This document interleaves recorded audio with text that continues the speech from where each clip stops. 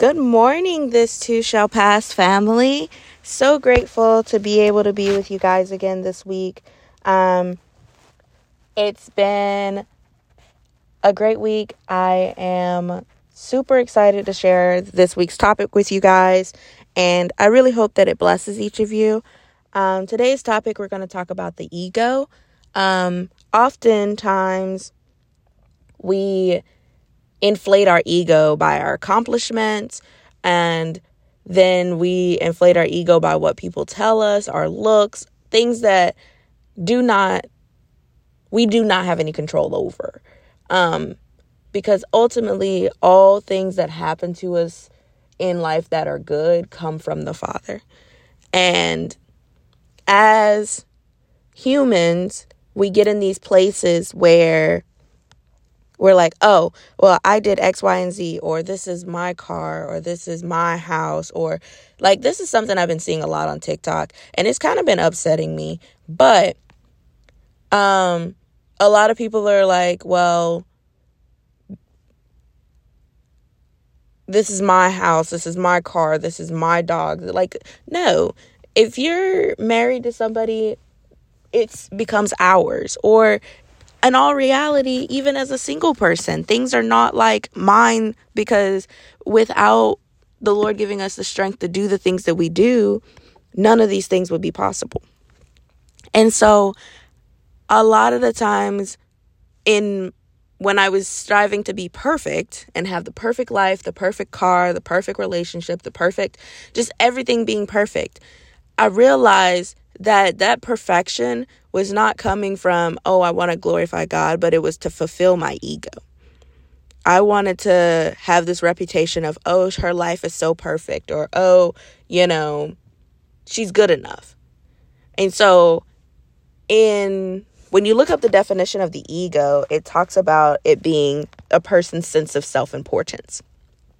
And throughout Scripture, it talks about how God is the one that is important, not us, not what we do, not everything that we do ultimately should reflect the Father. And so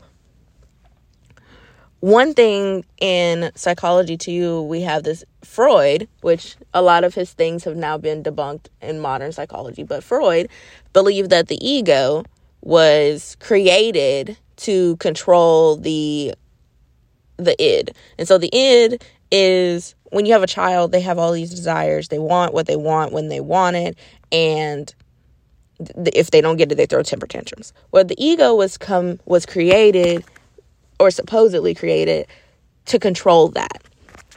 And so the ego was supposed to control the id on a level of societal expectations, societal norms. It's not okay to throw a temper tantrum when you want something and don't get it. Or it's not okay to just take somebody's ice cream sitting on the couch. Like, different things. Control those childlike impulses is what the ego was created for.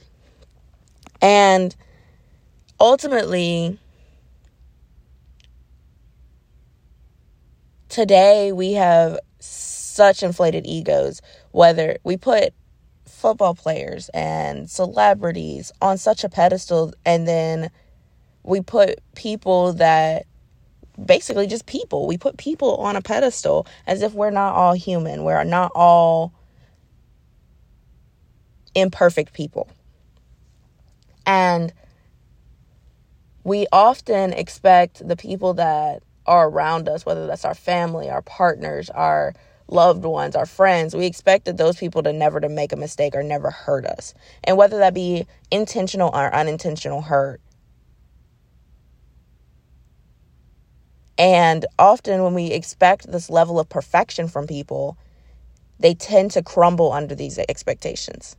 And they tend to it puts so much pressure on them. And so this is why, Bible tells us often, glory not in yourself, but boast in the Lord.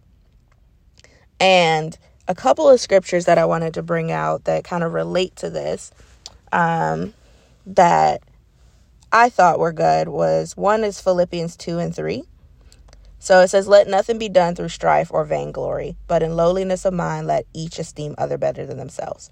So in this, we're talking about how we should, when we put people before ourselves, we're putting their concerns before us. So, like, for example, if you have a friend who's struggling and you are able to help them, you help them. You don't push them down further. You don't judge them. You don't make them feel bad about how they act or what they're doing or what's going on in their life. You help them. And oftentimes people look at helping others as a disservice to oneself. No, when you're truly looking at and trying to live like Christ, you're ultimately going to serve others. And in serving others, you're deepening your relationship with him, and then you're ultimately making disciples for the kingdom, which is our ultimate goal as humans. And I know for myself, a lot of the times I forget that helping others is also a blessing. Because when you're looking at the way that world is shaped and the way that the world is set up right now, you have to depend on other people. Like, we were not created to live in silos. And even in America today, the country has become so divisive and so siloed that it's ultimately crumbling under the pressure. And, you know, helping others isn't always financial. Helping others, like, there was an example a couple weeks ago. I was just kind of having a bad day. And, you know, a couple of my classmates were talking about how the textbook chapter we had to read for class that day, they just weren't getting it. And so it was something that I understood. I think it was statistics. And so it was something that I understood on a deeper level. And I was like, well, I can make little kind of like cheat sheets or whatever. Not cheat sheets, but kind of little guides that breaks down the concepts into more of one-on-one, more understandable terms and digestible information. And so doing that, a lot of the people were like so grateful that I did that. But for me, it was something so little. And so, you know, I'm not saying that to boast in myself. I'm not saying that, you know, all of that in that sense. But it was so little. But it made a world of difference in their lives because they were able to digest the information that we needed for class. And ultimately, the class discussion that day was able to be more profound because we understood what was going on. And so in those seasons, it's kind of hard to think about the little blessings too. Like, it's not always. And one thing also, if you're going to bless somebody, you don't have to post it on social media. You don't have to publicize it. You don't have to do anything. I feel like that's where the ego comes in. Oh, I want people to see what I did for this person. And even if it's just, a lot of the times you don't even have to remind people about the things that they do. If somebody does something for me, I'm not going to forget it ever. And ultimately, we've become so transactional that if I do something for you, then that means you owe me. No. Ultimately, I count it a blessing that I'm able to help somebody else in whatever way, shape, or form. That is part of the reason that I chose to go into the field I chose to go into. Because of being able to help people work through their concerns and work through their way of dealing with societal pressures and family pressures and things like that, to ultimately live a more satisfied and fulfilled life. And when you're looking out for the best interest of others, and when you're looking to do things for others, it brings the heart of the Lord joy. And because ultimately, Scripture also tells us to bear one another's burdens. And loving others is the way that Christ is known. I was looking at the church shooting this week, and everyone's talking about how everybody's talking about the football game, the Super Bowl, but nobody's talking about the church shooting. And it's like, what does the world come to? Like, all of our money that's printed in the United States still says "In God We Trust." But I don't see how "In God We Trust" is still even relevant to the way that our government or the way that our country is ran right now. Because ultimately, love starts at home. So I think that rather than a lot of us are focused on how do we make systemic change, but systemic change starts at a local level. And that means advocating for your brother and sister that you see every day. You know, scripture also says that how can you love God but hate your brother or hate your sister? And we often forget about, you know, we gossip about people, we judge people. And, you know, notice I'm not saying you or they or anything like that. I'm saying we, because I'm also included in this. But I think that when you come to the realization and the acknowledgement of yourself and the roles that you play in it, once you take accountability for those actions and ultimately do what you have to do to change them, that's where systemic change is going to come from. But where we lack accountability, we lack control of our egos, we lack control of living for ourselves, then ultimately we have become just like Satan did when he fell from heaven. So everybody talked about how Satan got kicked out of heaven and things like that. But why?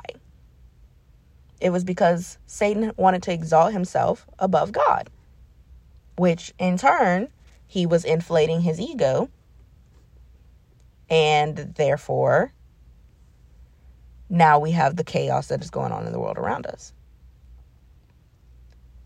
And I see this even within, like, myself, you know, not even just in trying to strive to be perfect, but in striving to try to save other people. And I'm like, that's not my job. Having the capacity, the knowledge, or the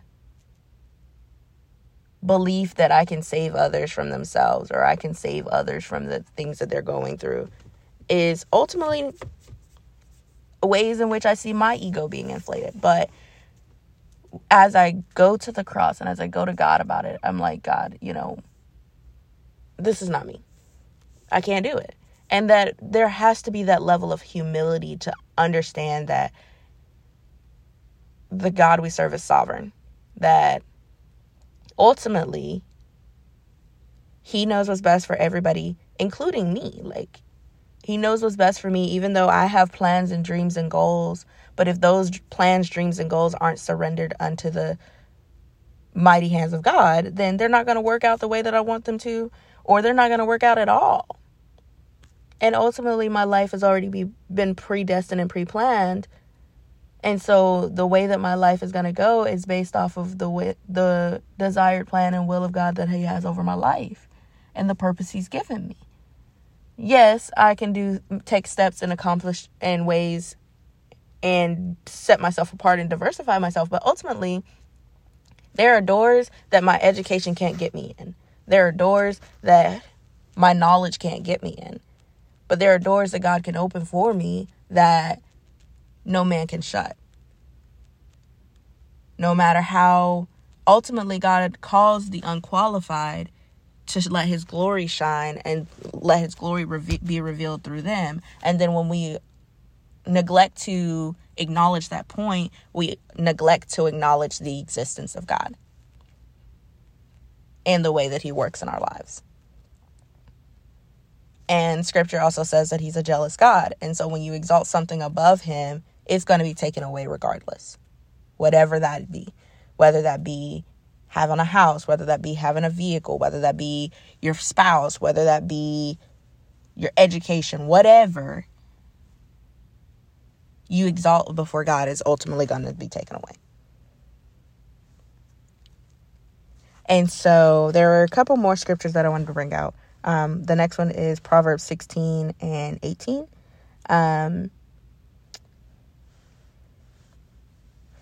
So Proverbs 16:18 says, pride goeth before destruction, and a haughty spirit before a fall. Better, and then verse 19 says, better it is to be of a humble spirit with the lowly than to divide the spoil with the proud. So it's better to be humble than to be prideful, is basically what this is saying. And then you have Galatians 2:20.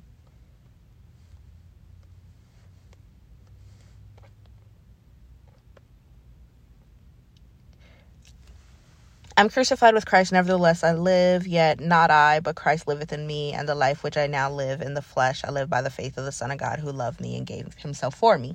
So this just kind of reverts back to what I've been saying, that when we live for Christ, he's going to be exalted.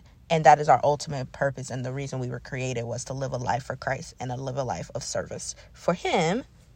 And that was the last one I had.